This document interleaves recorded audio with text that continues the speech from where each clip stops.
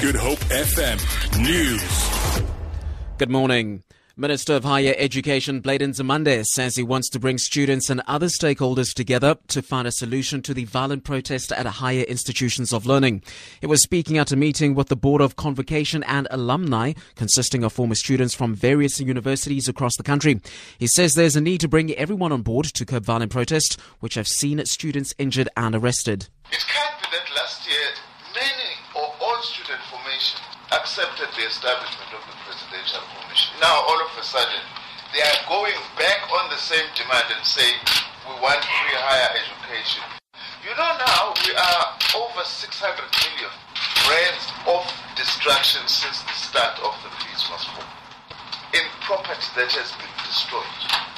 That we cannot afford. Meanwhile, the Hawks have arrested 2 men and confiscated abalone worth at over 4 million rand at a house in Gordons Bay. Hawk spokesperson Lloyd Ramova says they believe that the house was used as an illegal abalone process facility. A Chinese national as well as a Zimbabwean national were found in their house allegedly used as an illegal abalone processing facility.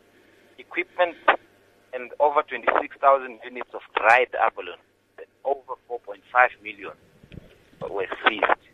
The pair is expected to appear in the Strand Magistrates Court on Thursday the 29th to face charges in contravention of the Living Marine Resources Act. Experts say the raging drought will result in a significant increase in the price of red meat. They've warned that it may take up to 3 years before prices normalize. Farmers sold most of their livestock due to the drought, as South Africa has been hard hit by the worst drought since 1992, and the agricultural sector is the most affected. And finally, scientists in the United States say the first baby has been born using a new technique that uses DNA from 3 people. The announcement was made in the New Scientist journal. The method was not approved by the U.S., so the New York team engineered the birth in Mexico. Simon Ponsford has more. The technique allows parents with rare genetic mutations to have healthy babies.